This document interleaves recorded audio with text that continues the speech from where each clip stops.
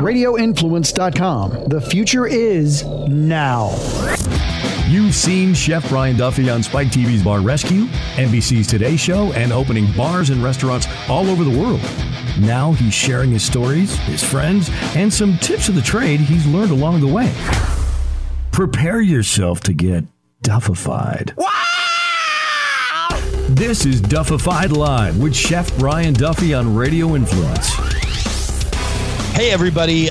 Normally, I kind of start off yelling and screaming about the fact that it's a Friday and it's a Duffified Live day. But today's show is actually pretty serious.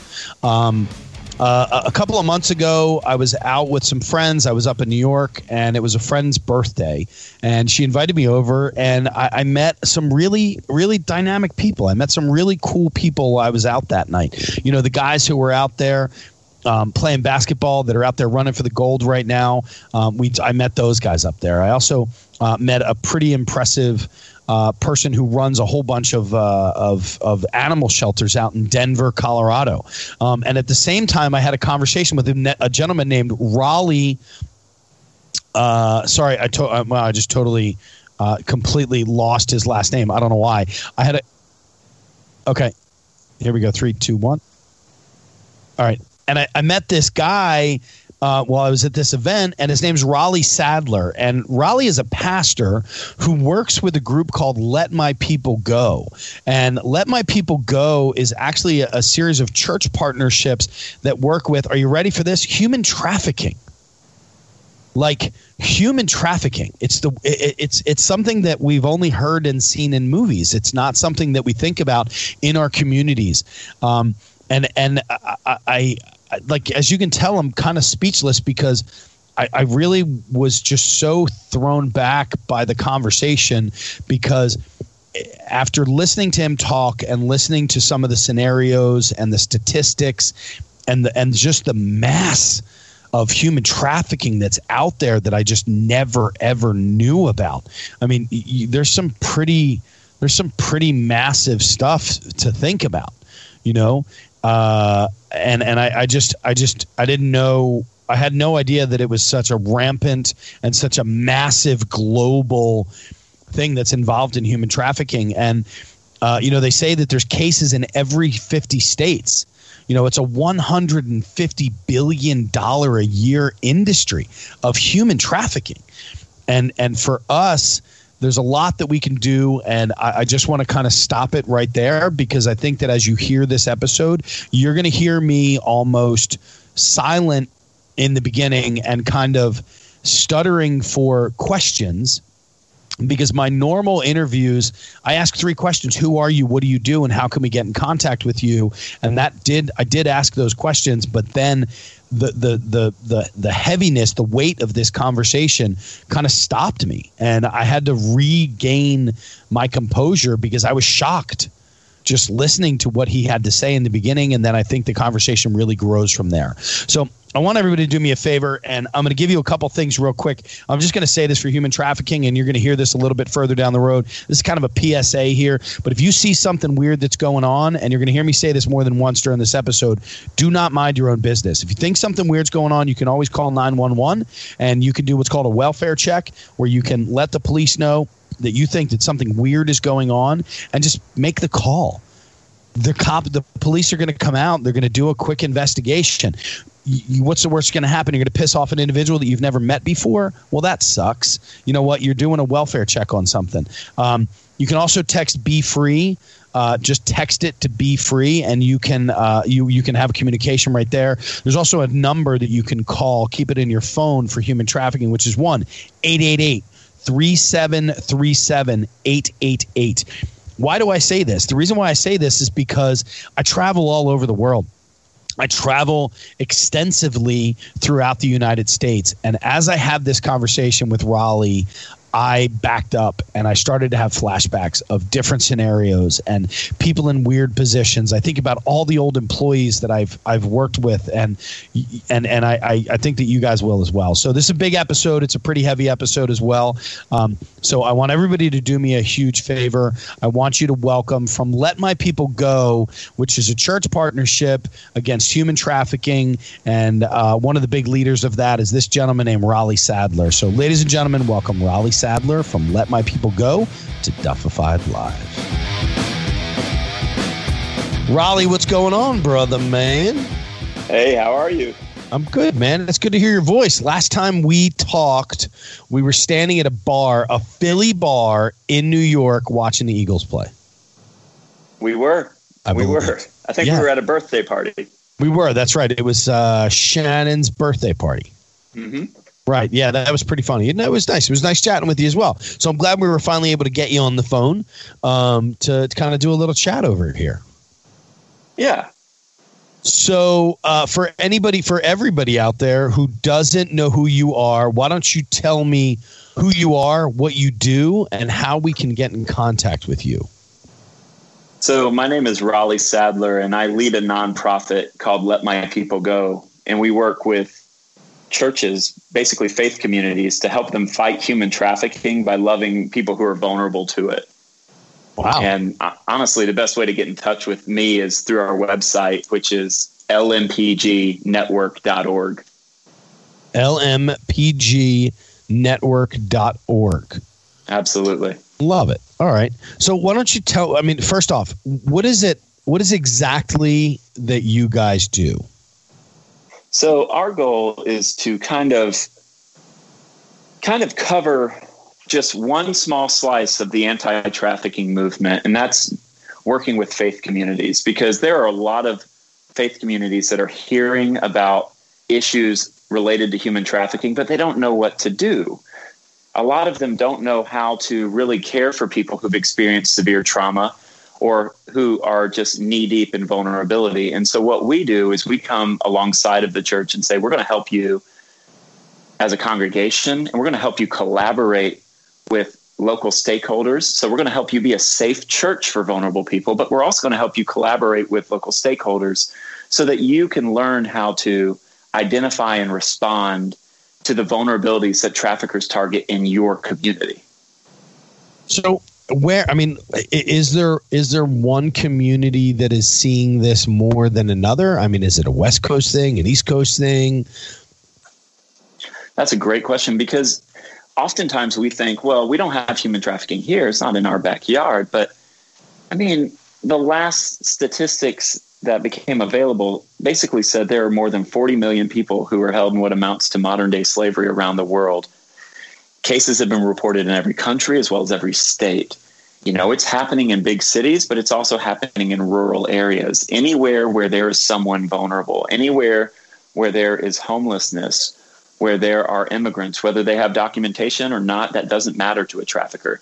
Whether there are single parent households or those who are coming from cycles of abuse, whether it be physical abuse, emotional abuse, substance abuse. I mean, any area where there can be any vulnerability, you're going to find someone who has more power and is looking to manipulate that vulnerable person.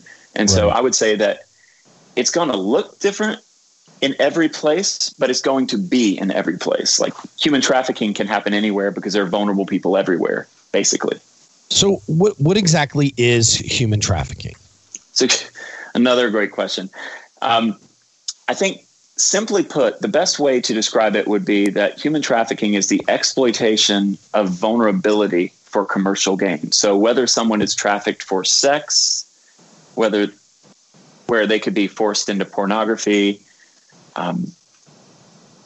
forced into stripping, forced into prostitution, they could be doing webcams, the whole nine, or they're trafficked into labor, where they're working in the back of the house at your favorite restaurant or at a construction crew, or they're holding a sign telling you, go to this watch store, go to this electronic store. Tax time, boys and girls. We see everybody standing out there.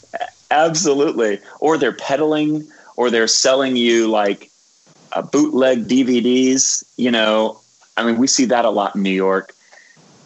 I mean, that could be labor trafficking. And then you have domestic servitude, where someone could be trafficked into the hospitality industry. You know, someone could be a nanny. You know, we just assume that everyone is being paid fair wages, that people are being taken care of. But what we're finding is, more often than not, human trafficking victims are hidden in plain sight right behind our assumptions. So we got to peel back those labels and actually investigate and talk to people and see what's really happening. You mentioned hospitality, you mentioned back of the house, you mentioned all that. I mean, how am I even to know that this is going on? I mean, how do I know? I mean, I've never felt less educated about something than I do this. We hear about it. We've seen movies. We've all seen, Liam Neeson chasing after his daughter, in the bottom of a yacht. And that's really the only thing that we ever hear about it. And this is one of the reasons why I wanted to have you on, because when you and I were in the bar, like you and I went for the birthday party, we're standing around, we're talking. It was me, you, a couple other guys. And you and I talked for about a half hour, 45 minutes. And I was like, I really just had like, I felt helpless because I had no idea that something like this was going on under our nose. Yeah, I think for us, we have to first be educated about what human trafficking actually is. I recently wrote a book called Vulnerable: Rethinking Human Trafficking. And I gave that subtitle to it because, just like you mentioned, I feel like the majority of what we know about human trafficking comes from Hollywood. It comes from some documentaries we've seen. And ultimately, our response is going to mimic what we've seen if that's our only frame of reference. So when we've seen Liam Neeson get on the phone and say, I don't have money, but what I do have is a particular set of skills. Right.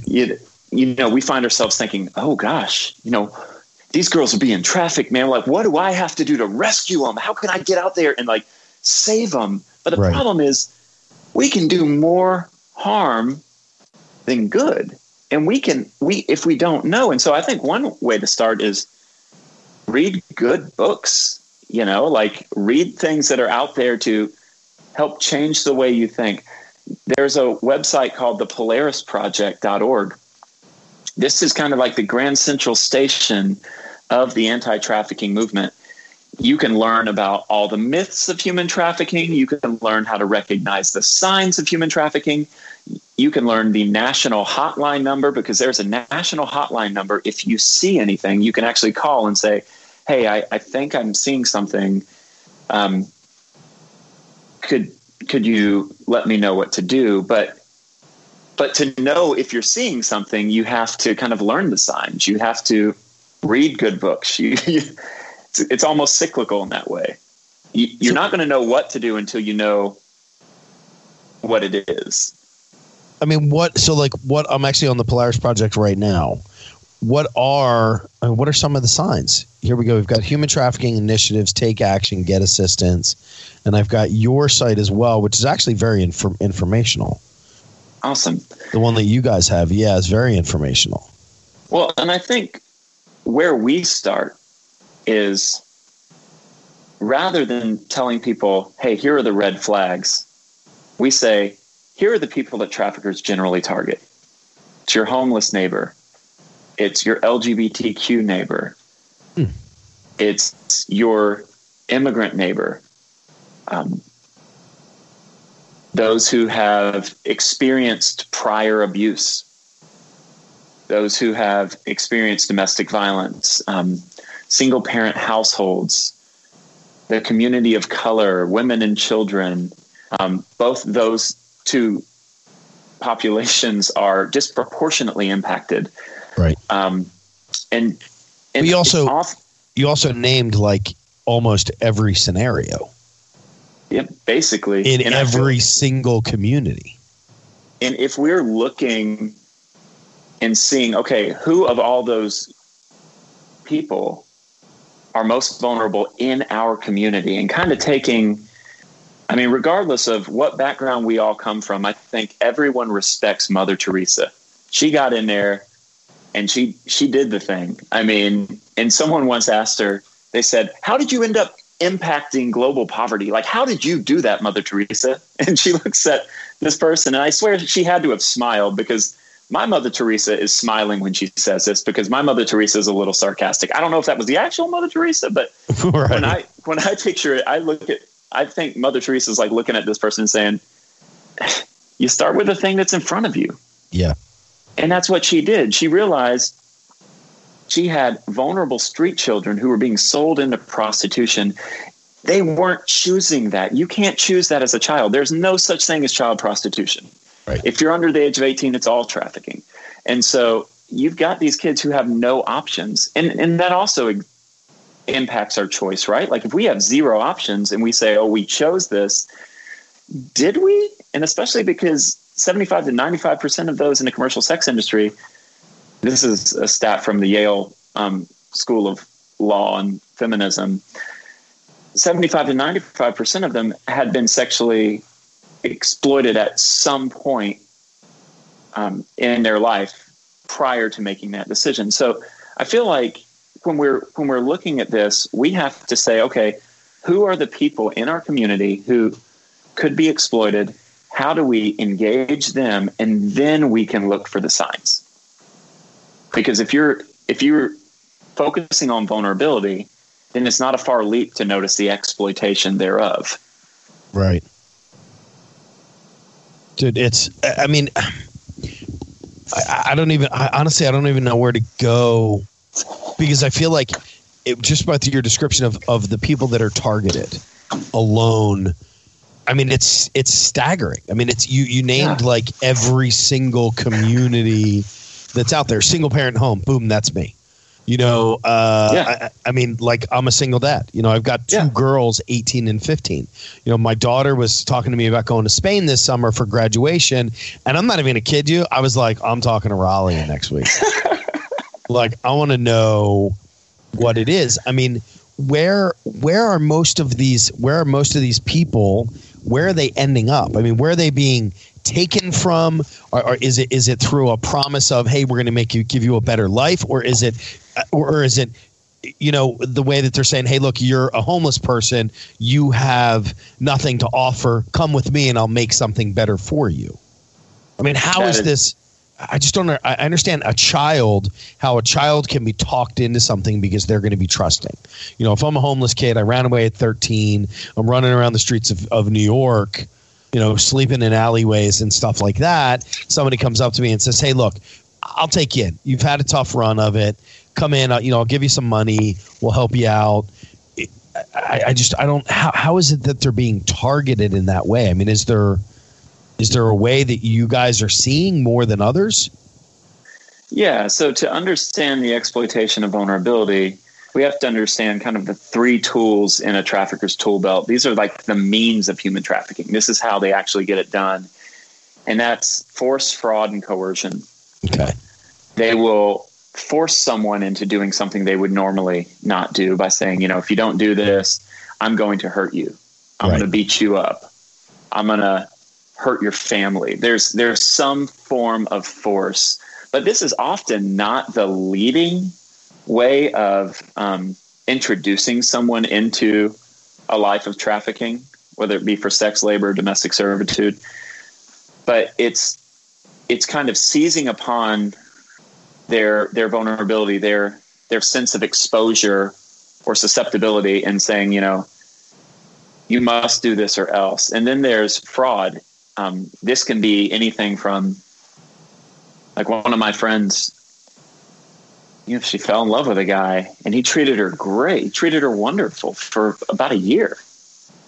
And then he starts to flip the script. He says, you know, if you really love me, then, you know, I'm dealing with some debt.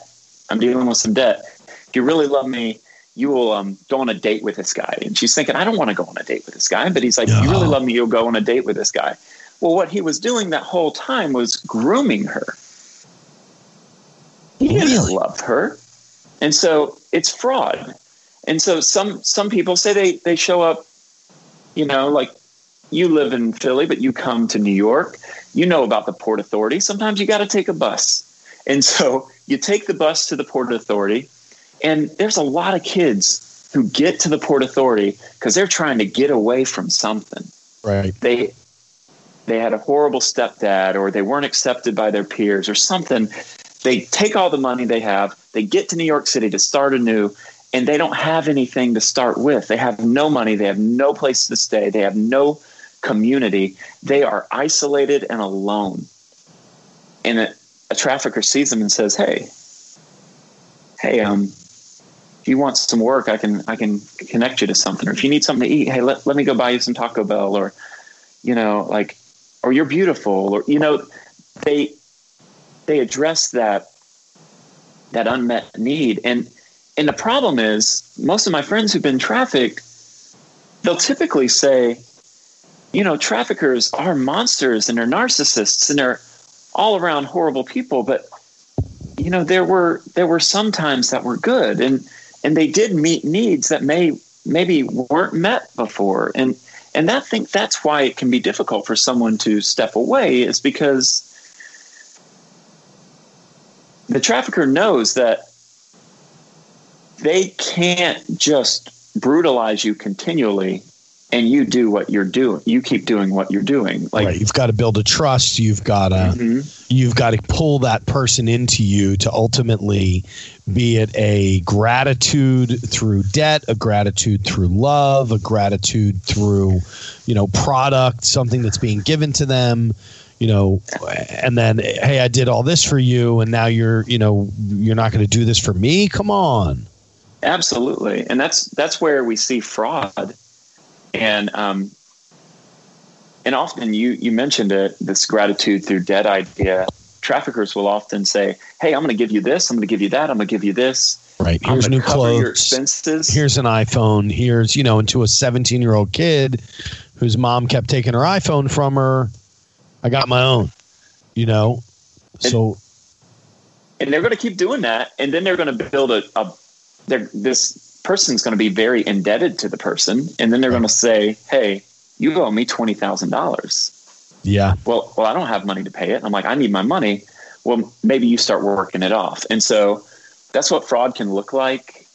But then there's also coercion where, and I've seen this a lot where, I would say not everyone in pornography is trafficked, but almost everyone who has been trafficked for sex has been in some form of pornography. And I've had friends who, they've been like, my trafficker said if I ever left him, he was going to upload this online. Wow. And he did. See, we don't know if the person on the other side of the screen is there by choice. We just don't. Sure. And so it's like you have this kind of situation. And I can't tell you how many calls I've gotten from people who are like, it's uploaded. What do we do? And that's really hard. That's really hard to deal with, because it's very difficult to get things off the web once they're on there. Oh yeah. And so it's just like, yeah, traffickers are using force, fraud, and coercion, but that's how they do it. They find that vulnerability, kind of like a shark senses blood in the water, and then they know exactly what to do when they encounter it. How did you get into? Tell me a little bit about you. Tell me a little bit about you. How long have you been doing this? So I started this. Oh man, I started this in 2013. Okay, so we're 6 years ago. What were you doing prior to this? Because you're an intelligent dude. I mean, I really enjoyed talking to you while we were there, and I was very intrigued by all that you're doing with this. What were you doing prior to this? So I was a college pastor at a historically black college and university. Okay. In West Virginia. Wow. Yeah. And it was incredible because I can look back and say, because West Virginia is it's just not a nice place, but not very much like New York City in any way. What part of West Virginia were you? I was in Charleston, West Virginia, in that area. Okay, yeah. My daughter wants to go to West Virginia University. I have clients in Bridgeport. I mean, I know West Virginia. I know it. I don't know as deep down into West Virginia. I know more of those northern Bridgeport, Morgantown areas than I do anything else, which is like going to Pittsburgh. It is very much like going to Pittsburgh in those areas. And what I found with where I was is you would go there and you would be like, well, there's not much happening here. Right. But then once you start looking under the surface, certain towns had there was high methamphetamine usage. You go to other towns and there's extreme poverty. You know, you see all these rampant vulnerabilities. And so I was starting to experience that. But it was on that campus where I was surrounded by students who, many of them were legacy students who their grandfather went to West Virginia State University. And so they were coming, and these students were from the Northeast. So for me, I'm in the middle of West Virginia, but I'm practically in the 6th borough of New York City. Right. And these are all city kids. And I feel like that was kind of part of my preparation. But I also had these pastors from the community of color who were coming alongside of me, and they said, okay, so you teach about the faith, and that's great, but how do you demonstrate it? You know, how do you do justice and mercy? Have you thought about, have you thought about systemic injustice? Like, they were really helping me see things from a different perspective, from their own perspective. And I took some of my students from that school to a conference in Atlanta called Passion. And they were talking about human trafficking, man. And they were talking about how we create a demand for human trafficking. Yeah. And they say, you know, basically the clothes you wear. Who was the person that cut out the pattern, that sewed it, that picked the cotton? Were they being paid fair wages? You know, every good that we consume has been touched by many people before it gets to us. Exactly. And so they were saying that. And then they were also saying, you know, if you've ever consumed pornography, you've consumed someone's suffering. Like whether we know it or not. I mean, there was one statistic once upon a time that basically said 20% of all pornography is filmed with someone under the age of 18. Wow.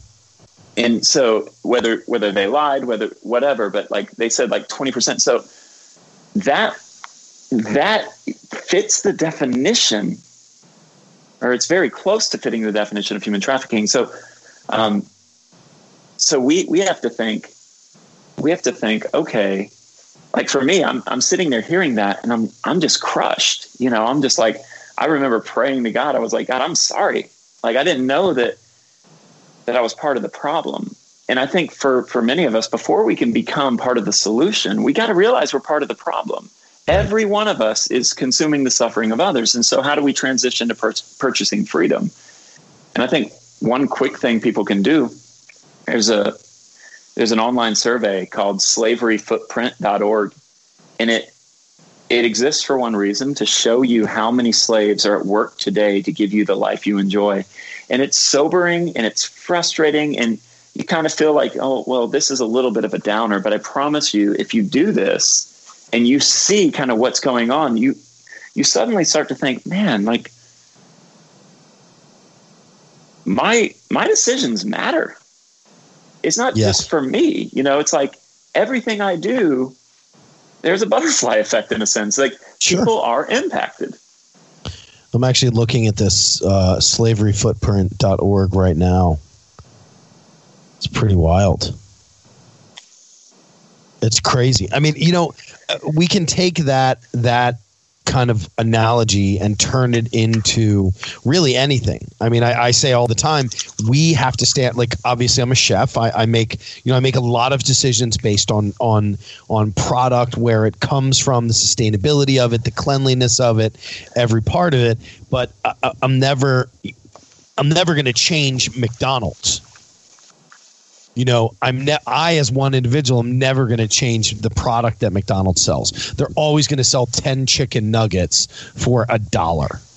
You know, which if you want to think about that, that's really kind of a disgusting thing. Like, what kind of chicken is actually in there that you're only selling it to me for $1? Yeah. You know, and if I want to eat clean and I want to eat healthy, I've got to pay a lot more money for that, until we as a collective group start saying, I want better product. In this case, dealing with food, but in your case, saying, okay, where did this product come from? Oh, okay, this product came from, I don't know, The Gap. And when you take a look at how many people were involved in making that one pair of $49.95 jeans, and the fact that they were being paid 10 cents an hour, if anything, at that case, I mean, we have to make a decision to stand up against that. Well, it's funny. I was in India. It's a hard thing. I was in India, and my friend was like, "Oh, when you go there, it's great. You can find so many cheap clothes." And I was actually there with human trafficking organizations, right? And so I go into this mall and I'm like, "Oh man, this is great." And then it hit me. There's a reason it's $20 for this brand of jeans, Right. And I'm like, okay, I'm not going to buy jeans today. I mean, there's a lot that goes into that. I mean, I'm not even kidding. I'm doing this right. I'm doing this right now. Like while I'm on the phone with you, I'm actually hitting these. I'm selecting these different things to see what my footprint is, within the trafficking world of what's out there.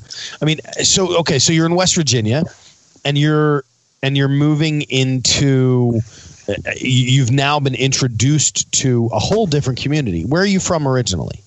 So I'm originally from Florida, which is basically where New York goes to die. And so I just kind of went the other direction. I started in Florida and moved up. Okay. So you started down in what part of Florida? Cocoa Beach. Okay. So, all right. So there's some money down there as well. It's a different world. And then you became a pastor at what age? Oh man, I think I was 21. And this was a true calling for you? Yeah. It was. I didn't want to do anything else more than wanting to be a pastor, and I did that. And I was in pastoral ministry in some form or facet till a few years ago, where I kind of went all in with Let My People Go. And I'm still doing the work of the ministry, working with churches, but I'm not necessarily serving a parish or serving a local congregation. Okay. I gotcha. All right. So then you moved from Florida. You went from Florida into West Virginia? So I went from Florida to Georgia, and I interned there. Then I went from Georgia to Louisville, Kentucky, where I was at seminary for several years. And then I moved from Louisville to West Virginia, and then from West Virginia to New York. So I just kind of snaked up the country. Okay. All right. I got you. So you kind of made your way up. And then so you move into West Virginia. Right.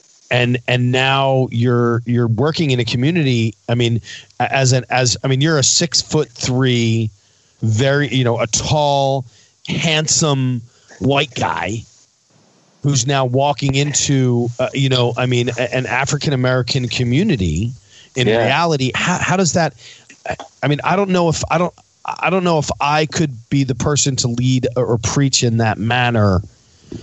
And we're all children of God, and I get that, but there's a correlation between that. What are you doing to connect directly? Is God the connection between you guys? Well, yeah, but because a young African American child is going to go towards an African American male or an African American female. I don't feel that, and maybe that's a racist statement. I hope it's not, but I think that there's going to be a comfort if there's three people standing in front of you: an African American woman, an African American man, and a white man. A 5-year-old kid is probably going to gravitate towards the female. How are you making an impact in that community that led you to all of this? Is what I'm getting to. So what I learned was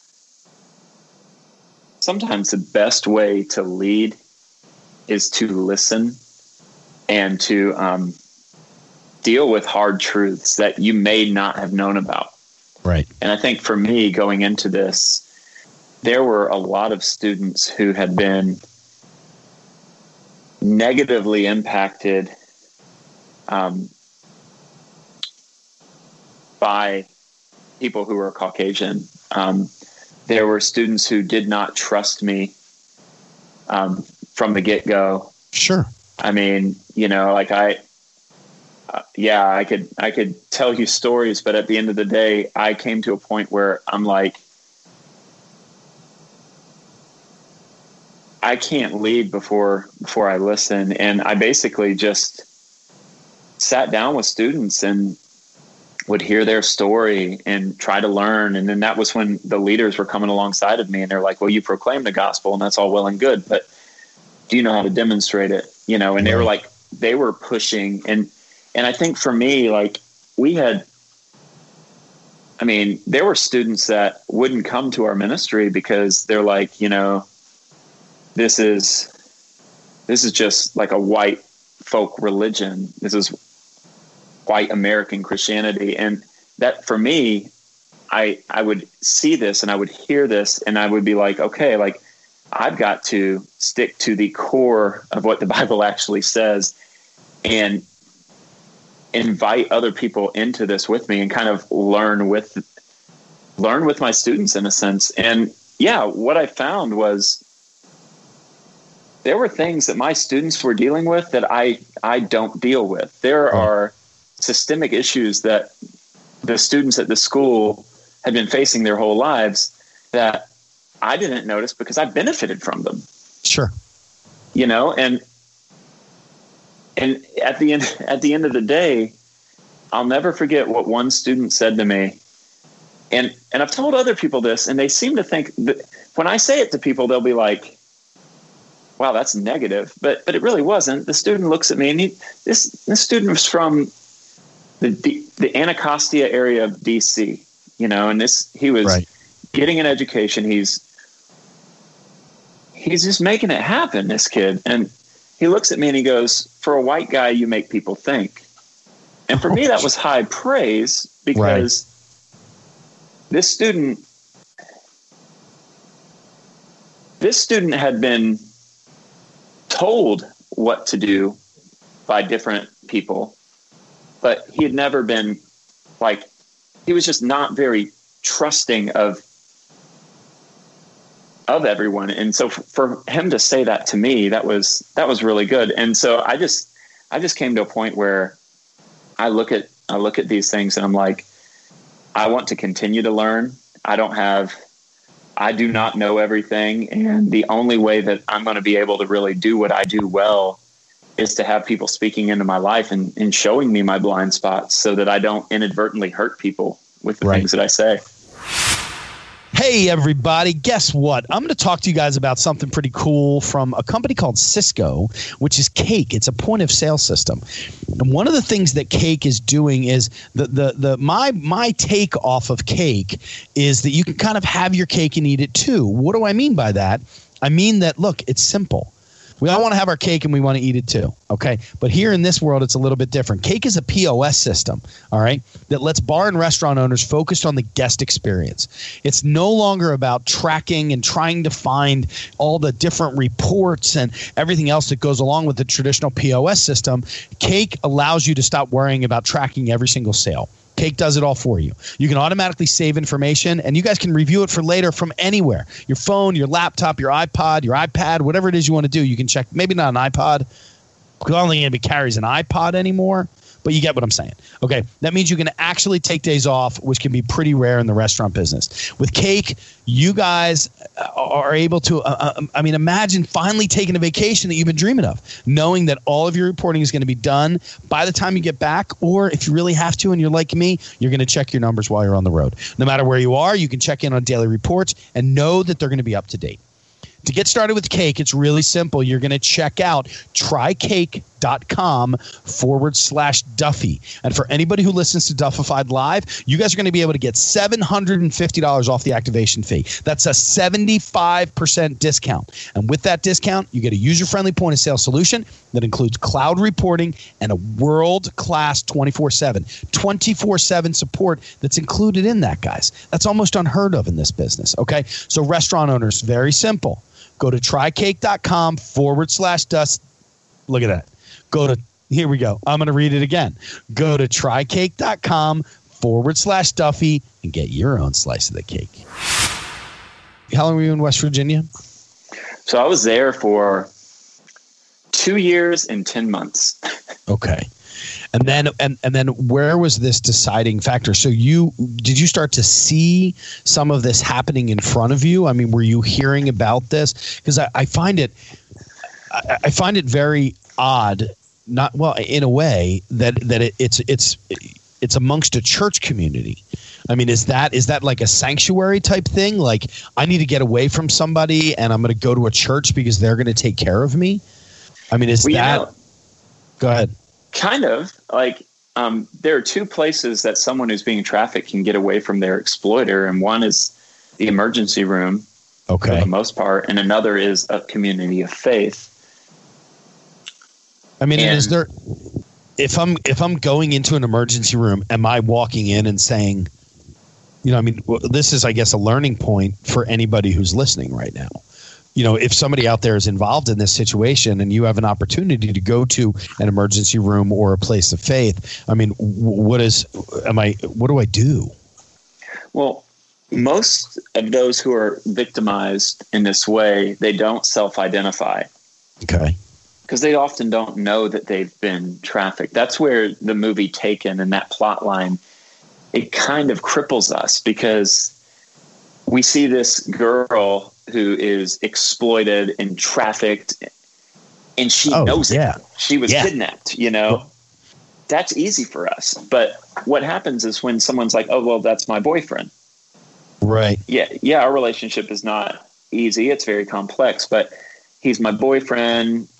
He loves me deep down. Or it's someone who got a job and they're like, well, this is my 9 to 5, but they kept my passport. I live where I work, but it's a job. I get paid every now and then. Like, manipulators are incredibly good at what they do. Right. And sure. So it's a con man. They're a full-blown con man. Yeah. You're conning somebody into doing something that you want to do for gain. Absolutely. I mean, how much, is there a percentage that is there a division line of, labor trafficking, sex trafficking? I mean, because I don't want to keep referencing a Liam Neeson movie, which is a fictitious character of an Irish dude who goes around the world and kicks ass. I mean, it's just not out there. Look, if somebody stole my daughter, honestly, I don't know what I would do. I'm not going to find the guy's phone number all of a sudden and go chasing after him. I'll do everything in my power to figure it out. But in reality, the first thing I'm doing is going to the police. But in a normal everyday sense, I mean, what we understand of trafficking is really what we've learned from movies. It's the idea of Liam Neeson pulling into a mining site in the middle of a quarry, with a tractor trailer, of modular units of a whole bunch of beds with sheets around them. I mean, is there a 25% that's sex trafficking compared to, the additional 75 that is work? I mean, does that question make sense? Yeah. So one statistic a few years ago from the UN, it was basically that 68% of all trafficking is for forced labor. Okay. And 22% is for sex trafficking. Okay. But the majority of the money, the $150 billion dollar industry there, I believe 2/3 of that money comes from sex trafficking. So it's more lucrative. Sure. But at the end of the day, like, people are trafficked around the world to give us everything. I mean, down to some of the minerals that are in our smartphones, right? So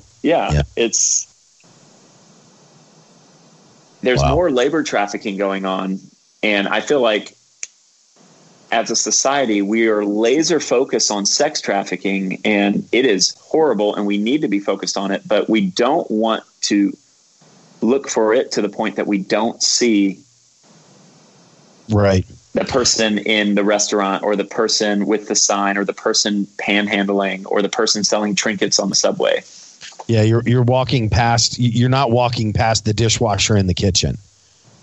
You're stopping at that guy who's making $5 an hour if you're lucky, and you're not going into the back room.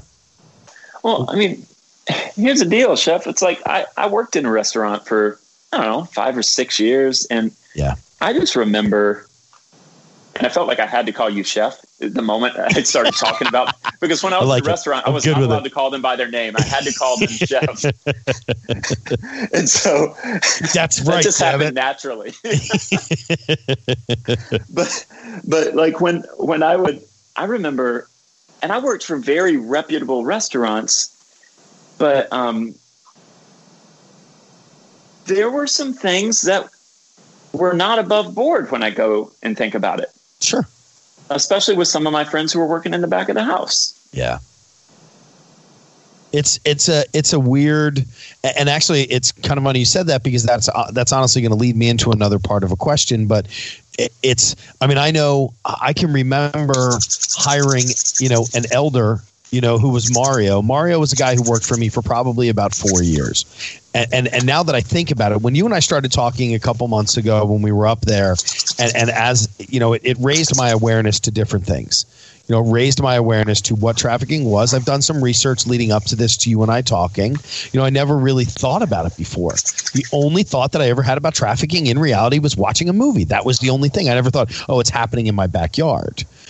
But as I started to do a little bit more research, I started to find out, and I found out that more of that trafficking, the money comes from the sex end of it, but the percentage, the larger percentage, is within the workforce. So I thought back to Mario. Mario was an older Mexican gentleman who used to come into the restaurants. He would come in and he would work for a week, and then he'd say, okay, I have 2 people that can come in and work for you.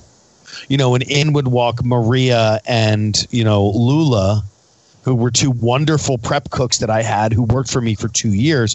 Now, here's my question. What was, were they giving money to somebody? Was somebody taking their money?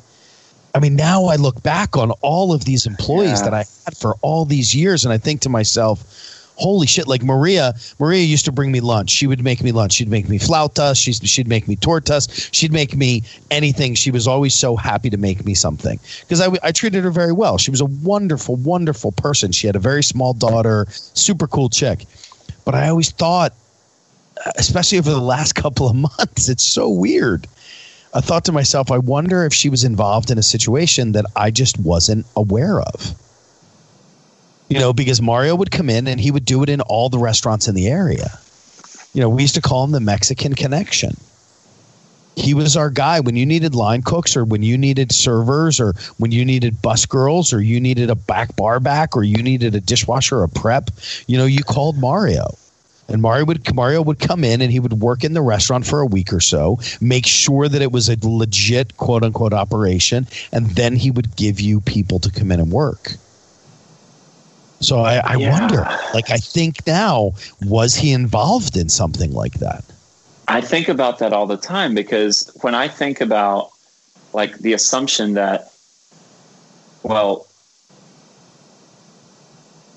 almost every restaurant I worked in, in the back of the house, you'd have about 10 people from Guatemala and a few people from Mexico and a few people from, some other Central American countries. Right. But a lot of them had prior connections, they knew each other. And I've always thought, totally, maybe sometimes they have a manager that places them, and that manager can very well be a trafficker. I think you are onto something. That's what I'm thinking. I mean, it's first off, how many, look, it's not easy to get a Social Security number. Right. And now things have changed a lot in the last 8 to 10 years. It's a lot easier for us to run a number and find out if it's fake, or find out if it's got a flag on it or something to that effect. But a lot of times you're just hiring somebody on the fly in these situations.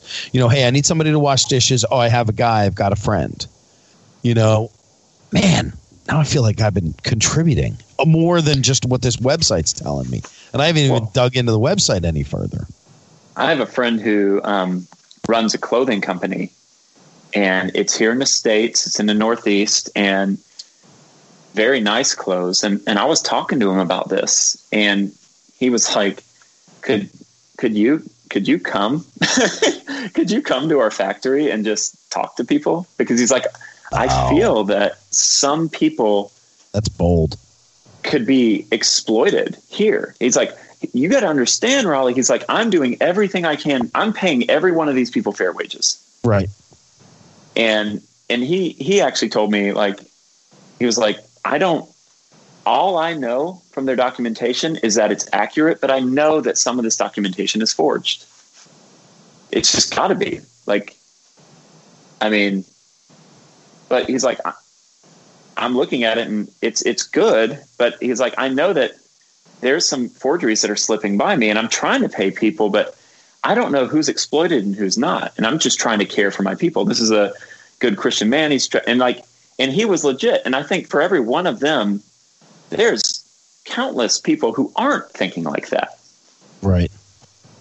100%. I mean, especially in the hospitality industry where we're just trying to fill slots. Right.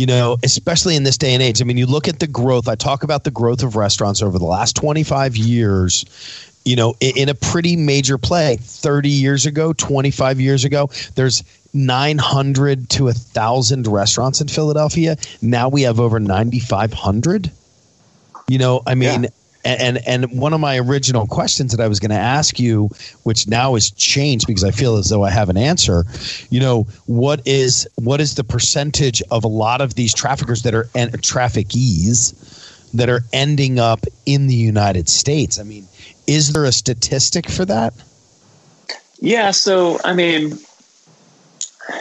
there's a statistic that it's still used today, but it's a little bit of an older statistic, and it's from the State Department, and basically says there are between 14,500 and 17,500 foreign nationals who are trafficked over U.S. borders each year.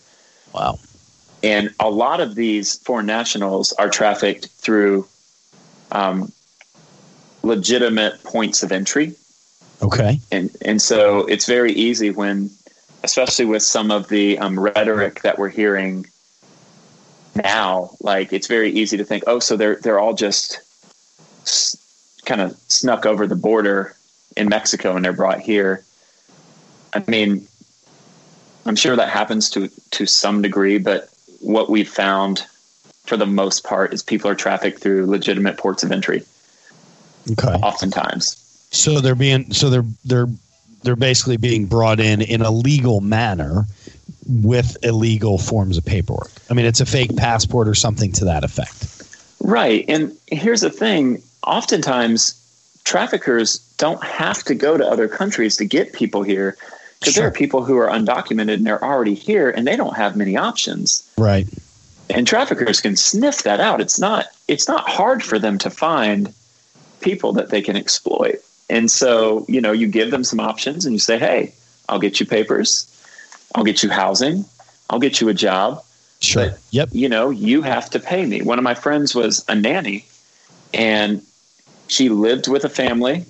She had her meals at the house. But every Sunday, that was her day off. She had to go to her manager, who's basically her trafficker, and give the majority of the money she made. And so the family doesn't know that she's trafficked. She's giving this money to this guy, and he says, here's the deal. You're here illegally. I am an actual citizen of the United States. So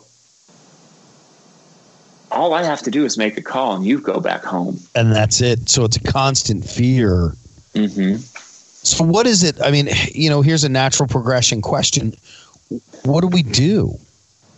I mean, is it that we're asking more questions? Is there look, we're all super educated within so many different areas, but is there a way for us to find out that determination? Like, I mean, I know women that are in some pretty shitty relationships, treated like crap by their boyfriends. And as a father of two daughters, I've spent the last 18 and 15 years trying to prepare my daughters for, proper relationships. And, in my world where my girls live, they always have to, my oldest daughter's got to have $50 in her pocket at any given moment so that she's never in a bind, so that she's never without, if her cell phone dies, she never has to ask somebody for help is basically what it comes down to.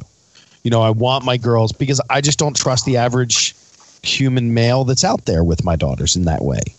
You know, people will see an 18-year-old girl who's 4'11" and go, "Oh, I can pick her up easily and take her." And you know what I'm saying? Like, what can we do to find out if somebody's in that situation? Yeah, I think that's a great question, because really for us, you kind of hit the nail on the head when you said, ask more questions. Yeah. And here's another. I'm sorry to interrupt you, but yeah, no problem. Where is that line? Where is that line? Because, you know, I mean, in this day and age, when in reality, I can't ask all these questions. Where am I asking these questions without breaking the law, even though the person who's in that situation is in a pretty shitty situation? You know, I mean, man, it's almost like you're damned if you do and you're damned if you don't. Well, at the end of the day, there is an element of embracing the awkward. If you're getting involved in people's lives, it's going to get weird. It's going to be difficult. It's going to be hard. If you're talking to people who've experienced trauma, there's going to be a lack of trust. There's going to be fear. Sure.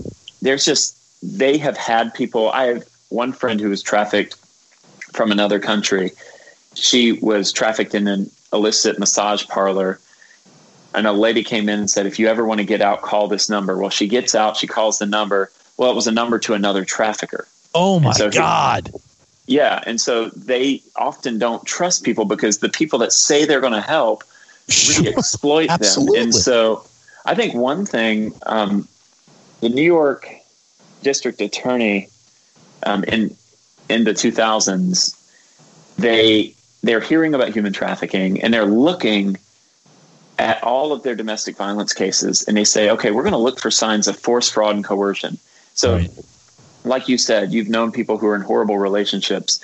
Well, they kind of look at these relationships and they say, wow, well, this man turned his wife out, forced her to have sex with others. Sure. That's trafficking. We see force, or there was coercion. And then they realize just by looking at DV cases, they find hundreds of human trafficking cases. And I think for us, it's having that framework through which to look. It's looking for vulnerability and then looking for signs of force, fraud, and coercion. And so the red flags kind of arise from that, right? Like if you see someone and they live and eat in the place where they work, or one young lady was from Georgia. She was an intern of mine for a little bit. And she said, Raleigh, this has got me thinking, because my mom and I used to go get our nails done at this place. And we showed up so early one morning, and all of these women came in a big white van together. And then they came into the nail salon. And when you're talking to them, it's like they're on a script. And I'm like, my name's Stacy. My name is, Yeah. Now that I think about it, you're absolutely right. And so it's looking for these signs of force, fraud, and coercion and being like, okay, wow, if this person is living and eating and sleeping in a place where they work, or they're in an off-site location, but they're all living together, then maybe they don't have freedom of movement. Right. Another one of my interns, she got to know a young lady because this intern could speak Mandarin. She met a young woman who spoke Mandarin, who worked in a nail salon, and she said, I would love to talk Mandarin with you. Could you meet me? Well, she came, but then my intern was like, I'm nervous because she came with a chaperone and he didn't say a word, and he kind of looked intimidating. And as soon as if I would ask, like, is this your boyfriend or whatever, she'd be like, no, let's not talk about it. Let's not talk about it. And it was like the woman kind of felt fearful. Sure. And so, like, yeah, if there's a limitation to someone's freedom of movement, if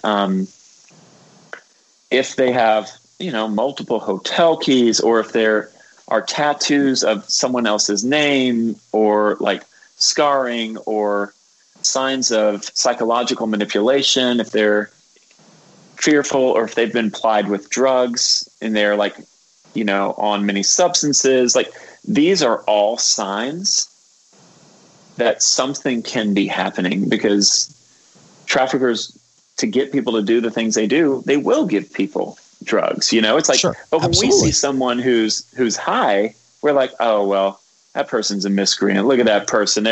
They're on, look at that person on meth. Like they've chosen that. That's a poor exactly thing.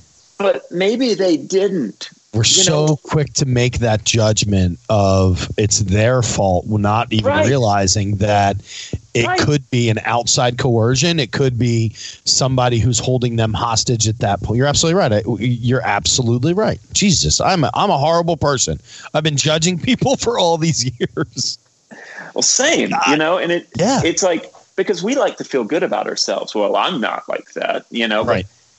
But that's part of how, when we work with a church, or when I work with anybody, I'm telling them, yeah, you should look for vulnerable people, but you should also recognize that you're vulnerable too. Maybe not in the same ways, but we're all one medical emergency away from being on the streets. And so if we would look at it from that perspective, we'll find ourselves not really looking down on people as much because we're on the same level. We can actually look them in the eye. I have made, it's funny, as I've gotten older and as my girls have really grown up and I've watched, I live in a wealthier area of Philadelphia. It's all about the label. It's all about the, the newest iPhone. It's all about, all the exterior things. And they're just things that we all look at, and I look at my daughter the other day and, Uggs and Lululemon and the whole 9 yards. And there was a conversation that always happens. Oh, did you see her shoes or did you? And I've really made conscious efforts with my girls, especially, to get rid of that judgment world. We don't know what that person's going through. We don't know any part of that person's life other than that exterior that we see in front of us. Right. And as I talk to you, that reinforces a whole nother conversation that I'm having with my teenage daughters this week. About if you see somebody who might be in that world, who might be, a little confused or who's a little timid about something, that there's a lot more going on than what we just know. Well, and who knows? And also, that's a great point. If your girls are in high school or even when they were in middle school, it's easy because I remember when I was in high school, you would see girls and guys and you'd be like, oh, well, that person is this because they sleep around or like, and I'm starting to look through the lens of force, fraud, and coercion at some of the stories that I heard when I was in high school. And I'm like, oh my gosh. Yes. That girl was raped. Uh-huh. That's what that was. That was rape. Exactly. And everyone laughed it off, or that was this, or that was that. Like it's like oftentimes you'll find traffickers growing up in the same communities as those that they traffic, and they know each other in some form or facet, whether it's a familial connection or a romantic connection. And that stuff can even be, grooming can be happening in high schools and colleges as well. I mean, It can happen anywhere, but. Wow. Geez, this is a lot heavier than I thought it was going to be, Raleigh. This is big, dude. I mean, seriously, it's very informative because when the things that you're talking about are things that I see on a daily basis. Look, I'm a 47-year-old man. I am, I just opened another restaurant 2 weeks ago. And as I sat at this table, there were two beautiful young women living in this tiny California town. And the one girl was talking about, my boyfriend's an asshole. He really just treats me like shit. And I looked over and there's a book by a gentleman. I'm not going to get involved in it, but the name of the book is F Yes, F No. Okay. And what it comes down to is you either feel it or you don't feel it. And I share this, it's not even a book. It's like, it's a short read, and I share this all the time with people because I'm like, you're in a relationship that you're telling me that your boyfriend's an asshole. He treats you like crap. Why are you in that relationship? It's the same way that I've raised my girls where I say, if a boy makes you cry, other than the fact that he gave you flowers, that's not the last time. It's the beginning of every time. So wow. Really think about that. If he's going to stand you up going to junior prom because he wants to go out with his boys, that's not the last time. You know, and my my oldest daughter has been sitting at, she was on a date a couple months ago and she just wasn't into the guy. He just wasn't, he was lying. She could tell. She's a very cautious person with stuff like that because I've raised them to accept love, but question when somebody kind of talks you or tries to talk you into doing something. Or has to dance around to make an answer up to make you feel more comfortable about something. And, my daughter was out on a date with this guy and she just felt that he was just kind of bullshitting her. And she was like, hey, thanks for everything. I'm going to go. She's 18 years old. This kid doesn't even have a driver's license. She called an Uber when she went to the bathroom and then left. Like, in those cases, that these are things that I've trained my girls, and I find that when I talk to other people, I'm always hearing these situations. Last year, St. Patrick's Day, I'll never forget it. I'm sitting in a bar, and there's a woman sitting next to me, and she's crying. She has tears in her eyes. 22, 23, maybe 25 years old, and I just looked over. I said, "Are you all right?" And she's like, "I'm just, relationship problems." I said, "Does he treat you like shit?" And she's like, "You know what? He really does." I said, "Then why are you talking to him? Why are you, I find that I insert myself into those situations because I have daughters. Yeah. And now, honestly, after this conversation, I'm going to be paying a lot more attention, dude. A lot more attention. I travel all over the world, man. You know, I see young girls walking through airports with older gentlemen that could be their girlfriend, but they're holding their hand. These are weird scenarios. Mm-hmm. I'm going to get myself in trouble, aren't I, Raleigh? I'm so going to get myself in trouble. But that's where this starts, though, because once you see it, you can't not see it. Exactly. Like you see it everywhere. Now I'm looking back at all of these different scenarios over my 25 years that I've been standing in kitchens, over my last 10 years of traveling and meeting people all over the world. And I have pictures. I'm literally having like images of people and scenarios that are popping into my head, which is weird. It's crazy. Oh yeah. Yeah. Wow. Yeah, same here. And it's like, and I deal with some of that in my book, like, how I've missed it before and how, because I've missed it, I don't want to miss it again. Yeah. Well, and it's almost like now I'm going to be kind of, super and uber curious. Right. When I see these situations, and I don't know, I hope I don't come off it. Hey, anybody out there, if you're in a bad situation, I start questioning you, why now. But ultimately you're questioning that person because you want that person to be in a safe space. Absolutely. And they may not even know that, like, that's even a possibility for them. They may not trust you, but this is where, like, we have to understand that trauma really impacts people, and we have to think about, like, how we engage people, and kind of engage by listening first and just, asking small but, pointed questions where over time we can get more of a big picture, but it's not going to come in just like one conversation. It's going to come as you develop a relationship and that person trusts you. And then they say, yeah, so sometimes my boyfriend forces me to do this. And then you're able to say, let's talk about that. Yeah. Wow, dude. All right. So what, as I look at the website and I do, more kind of research and looking into this and stuff like that, what can we do? So anybody who's out there right now, what can we do beyond questions, beyond, what can we do to educate ourselves about this? What can we do to, and in a day-to-day thing, God, we have so much stuff that we do on a daily basis. It's like, now that this has been put into your brain, this is like the forefront. It's so weird. Yeah. I think starting out, you start with learning. And so you can, go to thepolarisproject.org and learn. Go to lmpgnetwork.org and learn about the issue. This number, like 45.8 million people are exploited globally through modern day slavery. and then human trafficking is a 150, is that billion or billion dollar? Sorry, I couldn't count that many zeros that fast. Human trafficking is a $150 billion business. There's been cases have been reported in all 50 states. Yeah. Many in the anti-trafficking movement confirmed that the local church is one of the few places where trafficking victims can be away from their exploiters. Marginalized populations, these are the greatest at risk. Marginalized populations, homeless populations, at-risk youth, the cyclically impoverished, immigrants, domestic abuse victims. Jeez. It's like it's around the corner. It's the church around the corner. It's the community that I live in. It's wild.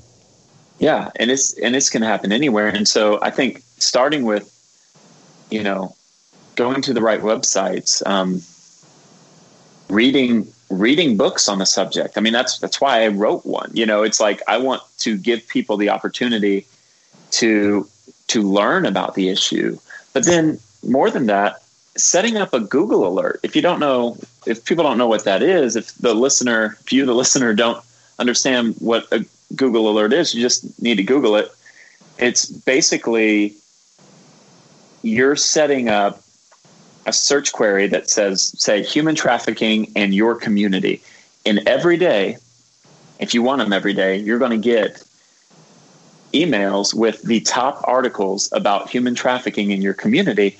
And when you read them, you're going to become very proficient in understanding the issue as it impacts those around you.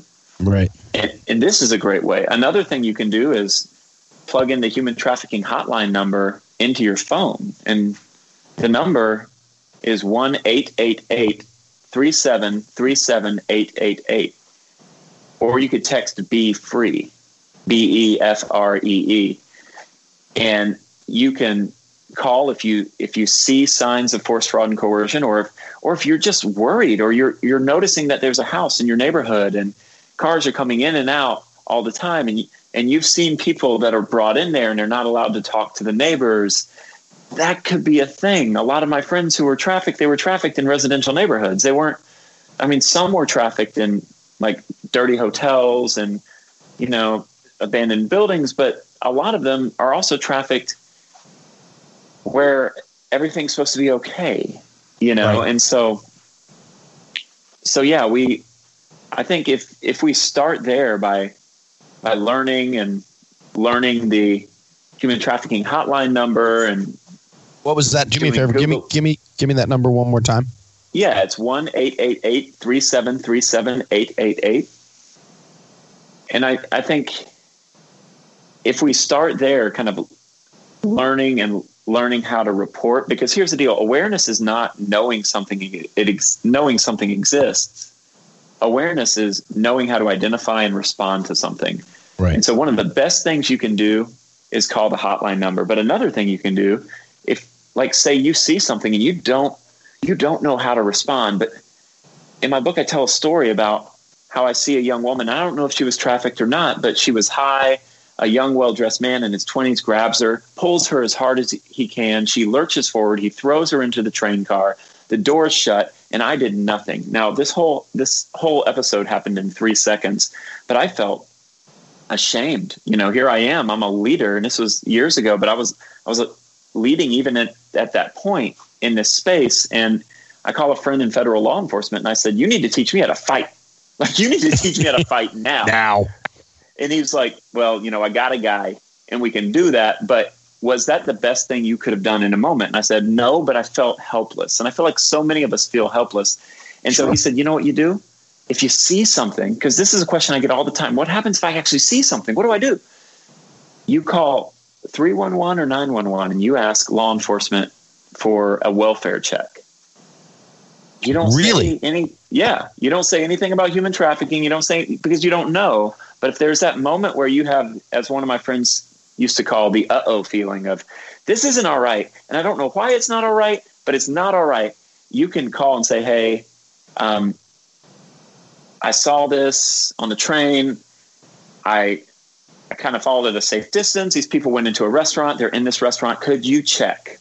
I don't think this woman is safe, or I don't think this man is safe, or this child is safe." And they'll go and they'll look and they'll investigate it. Right. And that is a great step. Sure. That is a great step you can do. And you know, I mean, and I'm sure that there's, you know, I mean, who knows what the percentage of, you know, hey, I'm just taking my granddaughter out for lunch compared to, please, you know, help me right now. Wow. Yeah. Wow. Dude, you just opened up a whole bunch of eyes, man. How about that? You know, I knew going in that, I mean, I did my research and I thought, you know, I did some research on you and some of the other stuff, but I just really didn't have any idea. And it's so weird because as I travel all through the country, and like I said, I'm literally having like flashbacks of scenarios with different faces in them. And I'm thinking, you know, and it's all about getting more involved. We've been told for so long to mind our own business, but we've been told so long to mind our own business that we're numb to seeing things happen. You know, I think it's like the car alarm. It's the car alarm of the 80s. You know, you hear the car alarm and what do? We open the window, we look around for a second and we go, God, I wish they would just turn that off. As opposed to, I wonder if something is actually wrong. You know, it's like if somebody screams help in the middle of the street, most people are probably going to look out the window and close their window because you're annoying them. I mean, I heard a car alarm last night and I was tired and I'm trying to get into my house and I didn't even bat an eye. No. I was like, oh, someone probably bumped up against a car. It's fine. Yeah. But you're right. We've got to stop and be like, are you okay? Like, yeah. You know, we've got, I feel like if we view people as people to be loved and not problems to be solved, we'll get much farther in this whole fight. Yeah, I agree. Wow. All right, Raleigh. What's the name of your book? It's called Vulnerable: Rethinking Human Trafficking. Okay. Vulnerable, and that's on Amazon? Yeah. Mm-hmm. Cool. Okay. And then how can people get, you know, what are some really quick resources that people can do? You know, or where can we go? I mean, for people who see these situations, I'm a big fan of Text Be Free. I think that's pretty awesome. You know, I like the idea of, and this is one, well, you give me this stuff. You tell me, you're the expert. Yeah. So I would just reiterate kind of what I said before. It's setting up a Google alert. That's going to tell you if you put human trafficking and Philadelphia, you're going to get the most up-to-date information on what's happening. Another thing you can do, like I said, put the phone number, the human trafficking hotline number into your phone, put Be Free into your phone, go to websites like Polaris, read good books, but also talk to people who are already working with vulnerable populations in your community. Like schedule an appointment with anti-trafficking nonprofits that are there and say, hey, I want to learn more. Go to trainings when they're offered. I mean, you can go on Facebook and see what's around you, and there are always different trainings. Go sit in on a training, learn. When talk to law enforcement, talk to social services, talk to local nonprofits, and ask them what they're seeing. Yeah, and how you can better respond, because it's going to take a different flavor in every community. Right. And so I think if you're talking to people and you're learning. And listen to survivors. Like, there are many books written by survivors of human trafficking. Learn from their story. See how force, fraud, and coercion intersect with their vulnerability. Like, when you're reading actual stories and you're listening to the survivor, you're going to get a perspective that many of us don't have. Right. If we haven't experienced it. Wow. All right, Raleigh. This was a big one, dude. Yeah. This was a lot of information, man. I really, you know, I mean, and I'm really glad we had the opportunity to talk, and I'm glad we met, man. I'm really glad.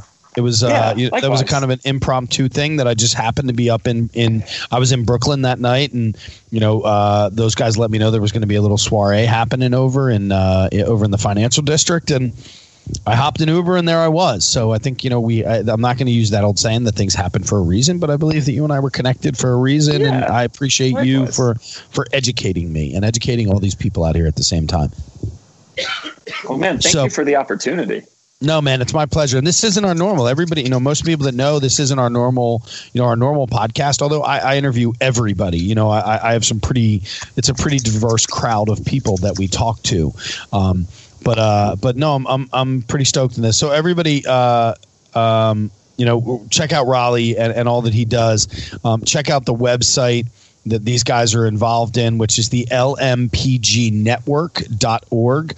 There's a lot of information in here, as well as the Polaris Project that is on here, which is really simple, polarisproject.org.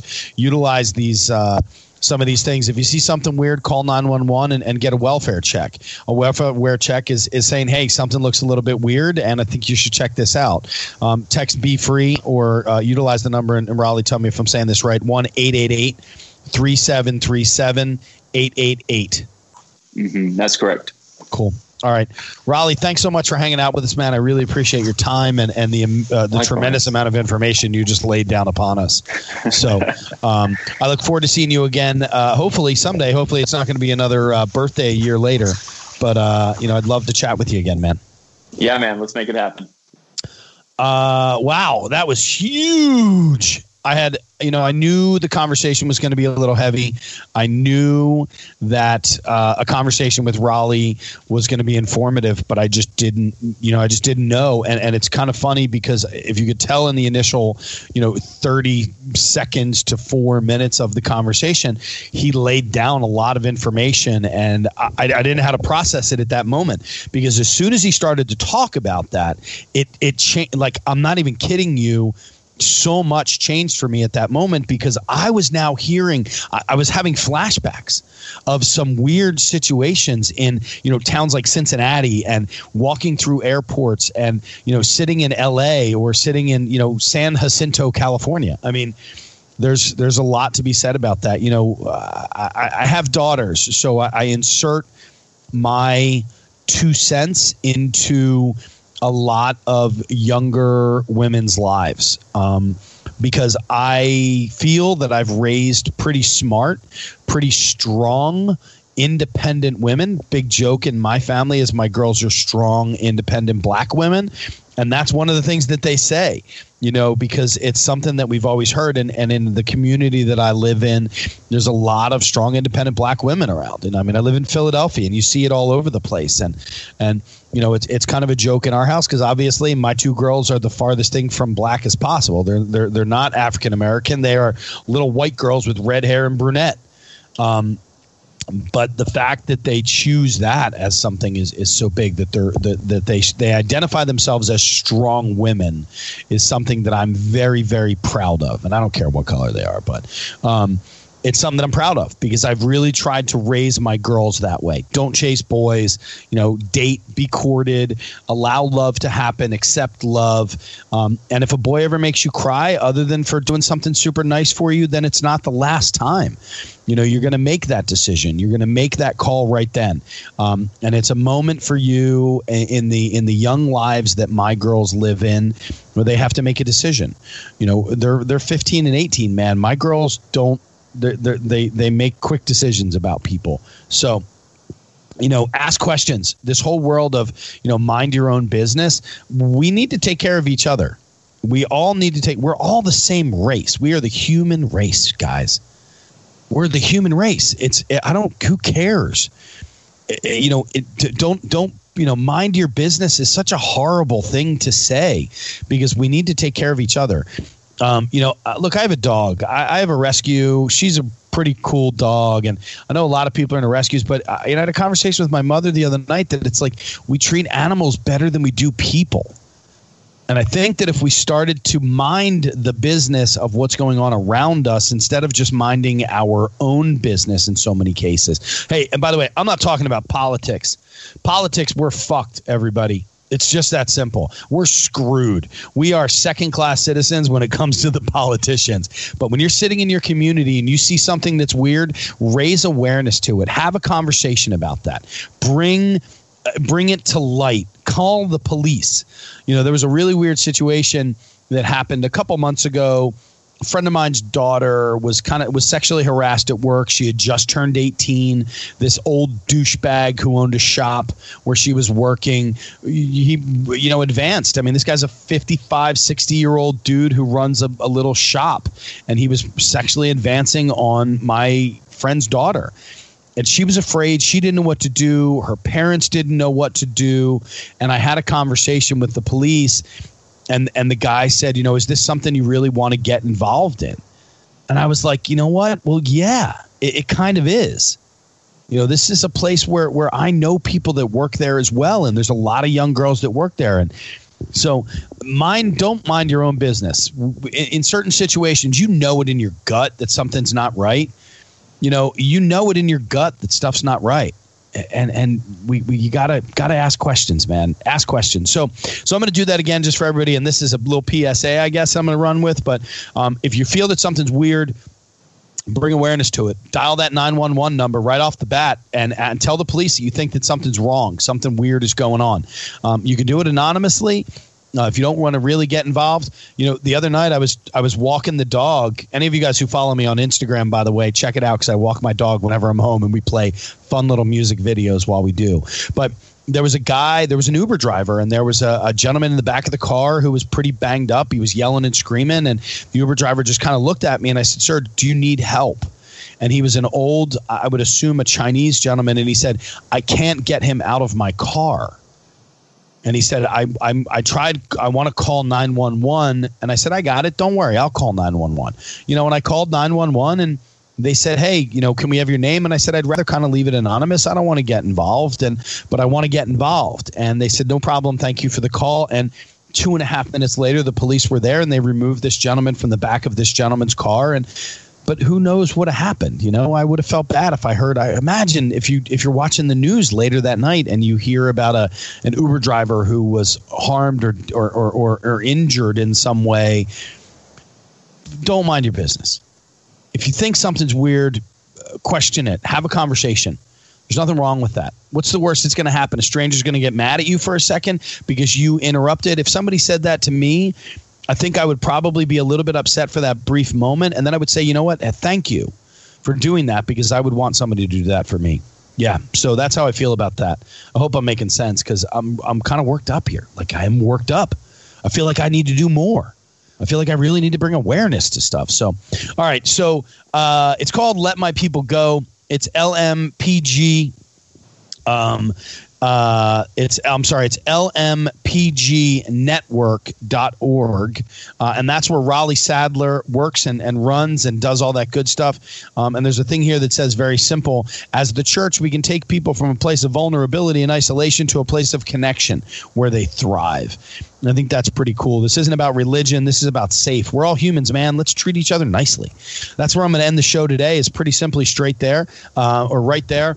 I want everybody to go out, and I just want you to be nice to people and don't mind your own business. If something's out there and you're questioning it, raise awareness to it and make a statement about it. It's that simple. Okay. Thank you all so much for listening to me. You guys know the deal here. We got to thank the boys down there at radioinfluence.com for being awesome on a daily basis, every single day. You got a podcast, you have something that you feel passionate about that you want to talk about, go call the boys at radioinfluence.com. You can Instagram them, you can tweet them, you can Facebook them, you can probably Snapchat them. I got Jerry's phone number. I'll give it to you direct. He might get mad at me because he doesn't like to talk to me on Thursday nights because I'm late with my notes every week. But you know what? These guys are awesome, and they're really, really a huge part of the success of this show, and I appreciate that on a weekly basis. Maggie Gagliardi does all of our illustrations, and she's a rock star. By the way, check out this one. Michelle over there at Techno Solution. I got a whole new website getting ready to launch. Michelle is a true artist. I love watching her work. I get so excited to talk to her and our passion projects that we put together, the amount of websites that I own and get involved in. She does like 75 to 80% of my clients' websites, as well as develop menus. She's a friend of the program, and I hope you guys can use her. So contact Michelle out there at Techno Solution, TECHKNOW Solution. All right, that's my show, and I'm sticking to it. Didn't get Duffified enough? Follow Chef Brian Duffy on Facebook and on Twitter at Chef BRIDUFF. Look for the blue verified checkmark to get exclusive content and to see what's coming up on next week's show. This has been Duffified Live with Chef Brian Duffy on Radio Influence.